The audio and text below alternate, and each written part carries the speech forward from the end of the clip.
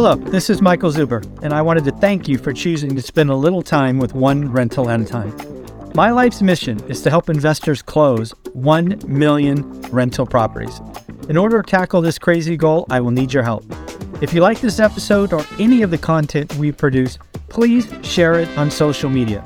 If you get one of my books or perhaps one of our 500 cards, please take a selfie and tag one rental at a time. Now on with the show. To say it simply, they are not great. We need to talk about something Danielle DiMartino Booth put out the other day, which again, I agree with. She is a wonderful follow on Twitter. And if you want to understand the economy or economics, you could do a lot worse than following Danielle DiMartino Booth. Finally, I want to talk about something the New York Fed put together, and then I want to ask you, yes, you the viewer, a question about 4% mortgage rates, because I read something yesterday that blew my mind, and I would love to get feedback from all of you. But let's get into the news. Let's start with Target. Obviously, remember, if you saw the daily financial news from yesterday, we had Home Depot, and to say it was an ugly report from Home Depot would be an understatement. Well, Target, you know, as an ex-accountant, you can look at these numbers and say, hey, they beat top line, beat bottom line, not a bad quarter. But when you look at all of the numbers underlying what is going on with Target, it was really, I wouldn't say it's an ugly quarter like Home Depot. Home Depot was bad, like bad. Target was just not great, right? So again, not great. They definitely said that the consumer is getting buying more necessities. They are more budget conscious, and same-store sales are flat. One thing that I will give credit to Target, again, if you've watched Target for the last 3 quarters, aka 9 months, they had a very large inventory glut, right? They were one of the retailers who likely double and triple ordered, not realizing that that would eventually come back to bite them. The one thing I could say on a positive note for Target is it appears that they have finally gotten their inventory glut under control. But yes, folks, the numbers were not great. Target really is, retailers are telling us the consumer is scared, getting more conservative. TJX, not much better. In fact, I would argue it was worse. They missed on revenue guidance and they lowered expectation. Target held expectations, although given the numbers we see under the covers, it would not shock me if they lower expectations next quarter or perhaps mid-quarter. But yes, folks, TJX, much like Home Depot, lowered expectations, right? So we had Home Depot kind of in the housing space. We had Target kind of middle America. We had TJX, discount stores. I think we're getting a clear picture that retail sales are going to be down or soft in Q2. I wonder what GDP Fed Now has to say. Actually, I will go look at that later. Again, if you follow my channel, you know that I went out on a limb and said that the recession will be flagged Q2 of 2023, the start. We will see if that GDP Now is where it is forecasting for Q2. Let's go on to the lessons of the 1970s. Who said this? Let me make sure I give credit. Fed President Barkin. Fed President Barkin said the #1 rule or lesson from the 1970s is don't quit too soon. This is exactly the talk track I expect to be coming, and one that I shared with you for months now. The Fed is going to talk tough. The Fed is going to talk higher for longer. They are not cutting because the worst thing for them right now would be to see an inflation flare up, and a cut is not coming. I think the earliest you could expect the Fed cut would be Q1 of 2024, unless something drastically blew up, which of course at that point we will see. But right now they're basically just saying commercial banks work it out, right? The economy work it out. So again, we will see where this goes. But yes, 1970s. And if you don't know, I have a 50-year spreadsheet that we give away for free documenting, I don't know, what is it, 30 different statistics. It is really eye-opening when you go back to the 70s and 71 and 72 and then roll through 2022. So actually it's a 52 or 53-year spreadsheet.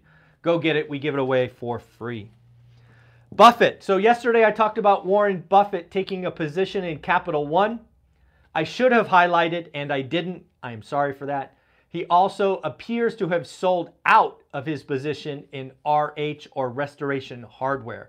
Restoration Hardware is that high-end, I don't know, housing supplier, and they had a pretty rough quarter. It looks like the Buffett floor under RH has been removed, and given that, I would suspect that the stock is in some trouble.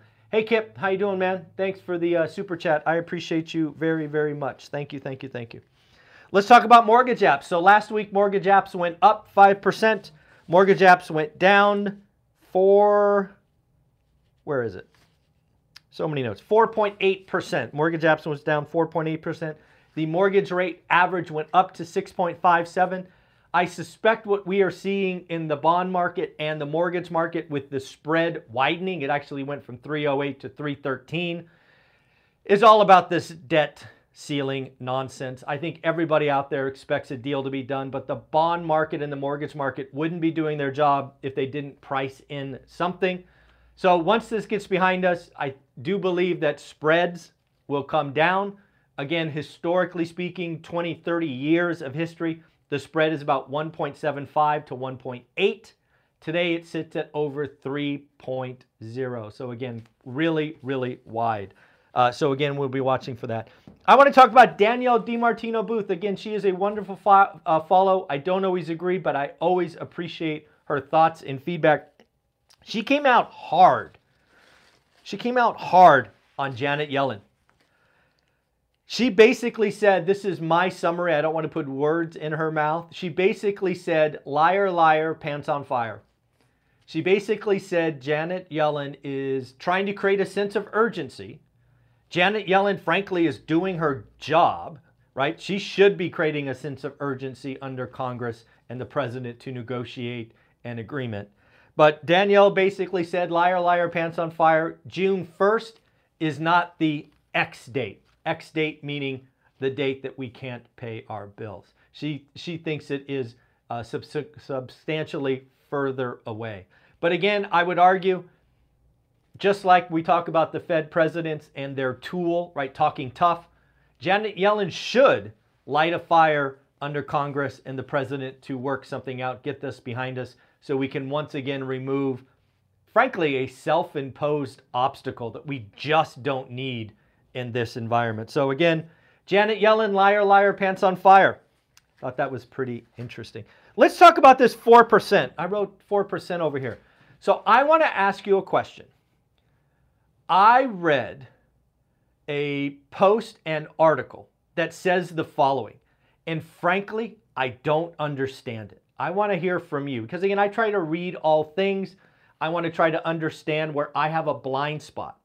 Sometimes I have a blind spot, and sometimes I read things and I go, thank you, now I get it. But let me ask you this. I read an article that basically said, if mortgage rates fall from today's rate of 6.5% to 4%, right, 6.5 to 4, that the housing market will crash.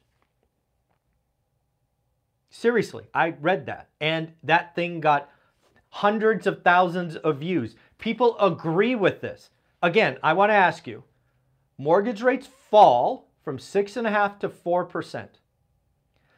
The thesis of this article is that 4% will unlock supply. I agree. In fact, I've told you that I think 4% would be the number. But apparently when you unlock supply, you don't unlock demand? Are you kidding me?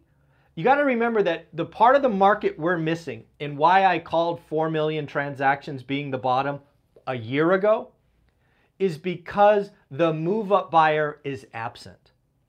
What would happen if rates went to 4%? Yes, more inventory would come on the market. No question. No question. You would also get a lot more demand as the move-up buyer re-engages. So I have no idea. Even if rates came down to 4% because unemployment doubled, it went from 3.4 to 6.8, there is still so much demand out there, and we would still have 93.2% employed. I don't understand how that would happen, but maybe I'm missing it. So if you agree that rates going down to 4% would cause housing values to crash, please share your logic below, because that's a blind spot I have that I don't understand. Let's talk about Musk and Tesla. Tesla had their road show or earnings or whatever they call it, and I thought he had a couple of very interesting things to say. Let's talk about Tesla first and Musk second. So basically Tesla is going to have, according to Elon, the next 12 months will be difficult. I think that is true for a lot of businesses that are based on debt. Cars, housing, things of that nature, right? The Fed is going to be higher for longer. I don't see a cut to Q1. So I think a business selling nice, expensive, whatever cars probably does feel some pain. Also, Tesla is investing a lot of capital in factories and things of that nature. So I don't think it is shocking to hear that. So I thought that was well done. But one of the things I do want to give Elon Musk credit for, and if you don't know, I am not a huge Elon fan. I'm just not.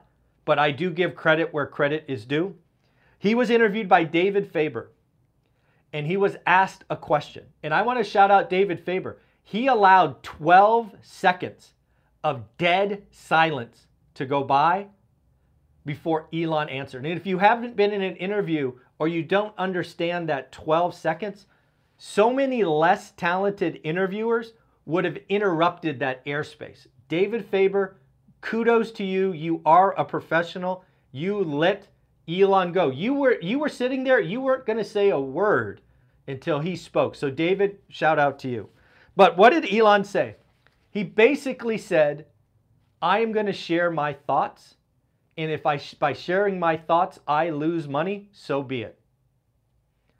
That's kind of a breath of fresh air. How many CEOs, how many power brokers, how many billionaires will say their opinion behind closed doors and not share it publicly because it will hurt them? Hey, Adam, how you doing, man? Appreciate it. Thank you. So again, thank you for the super chat, Adam. So again, I am not an Elon fan. I am not a fanboy. In fact, I would never touch Tesla stock because I think it's a cult. But when somebody does something that I respect, I want to give them credit, especially if I am not a fan. So I thought Elon stepping up and saying what I hope all power brokers would say, nice job. Kudos to you. So New York Fed and housing. This is very, very interesting. So just yesterday, I talked about $17 trillion in debt, right? That's a big number, the first time we have hit that. But again, remember something I'm trying to educate and share with you. It is about payment, not debt. What do I mean by that? Well, folks, let's just step back in a time machine, or let's go back and look at history. 14 million homes or properties were refinanced during during the pandemic. 14 million. 5 million extracted cash out refi, $430 billion. What about the other 9? That's the power of owning real estate, cash flow, rate and term refis. 9 million people, of which I did several, I think 7 or 8. I didn't take cash out, 7 or 8 just simply rate and term. 9 million homeowners and investors did not extract any equity. They simply lowered their monthly housing payment. How much, you ask? Great question. According to the New York Fed, 9 million folks lowered their annual housing burden, housing cost, $24 billion. If you would like me to do some simple math for you, that is $2 billion a month. So if you have $2 billion more in disposable income, right? That $2 billion used to go to housing. You did a rate and term. Now that ends up in your savings or checking account. $2 billion. $2 billion. Think about that. If you had an extra $2 billion or $2 million or 200 grand or 20 grand, whatever your number is, you could take on more credit if you wanted. So again, this talk track of 17 trillion is going to end the world. Folks, it is about the blended interest rate. It is about total commitments and things of that nature. Are some people over leveraged? Of course they are. Of course they are. But let's remember, there was at least 9 million people who chose to on purpose lower their monthly burden by the tune of $2 billion or $24 billion a year. $2 billion a month, $24 billion a year. Next up, let's talk about Daryl Fairweather, chief economist at Realtor.com. She is now talking about quiet quitting of sellers. 21.3% fewer home for sales. Sellers bowing out. Altos research talking about median home price up to $419K. Folks, if you were watching this channel, you knew this was coming a year ago. We've had this discussion. More and more people are talking about interest rate lock-in and all of those things. We were a year ahead of the game, and I want to celebrate that with you. A couple of quick things. I want to let you know about my office in Fresno called The Hub. It's right there on Van Ness near Fresno City College. The Hub is finally coming into my vision. We have finally added an amazing insurance resource who is going to take space. And I believe Matt the Mortgage Guy is going to add a resource there. So when you think about what I'm trying to build at the Hub, we have real estate agents, we have handyman, we have insurance, we have mortgage, we have other investors, we have real estate brokerage going in there with Ty. The Hub is meant to be two things. One, a one-stop shop for anybody who would like to kind of follow my footsteps in Fresno, California. It is meant to be a one-stop shop for anybody who wants to buy or sell in Fresno, California. And I am hoping that the Hub gives you and I a lot more stories to tell.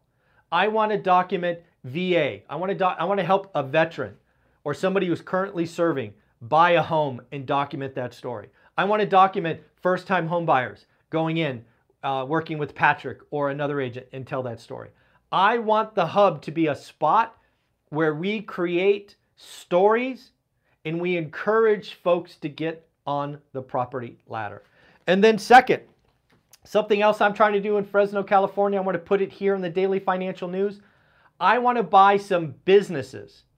I want to take what Cody Sanchez is putting out there and follow that model. I want to buy some businesses. I would love to buy a landscaping business.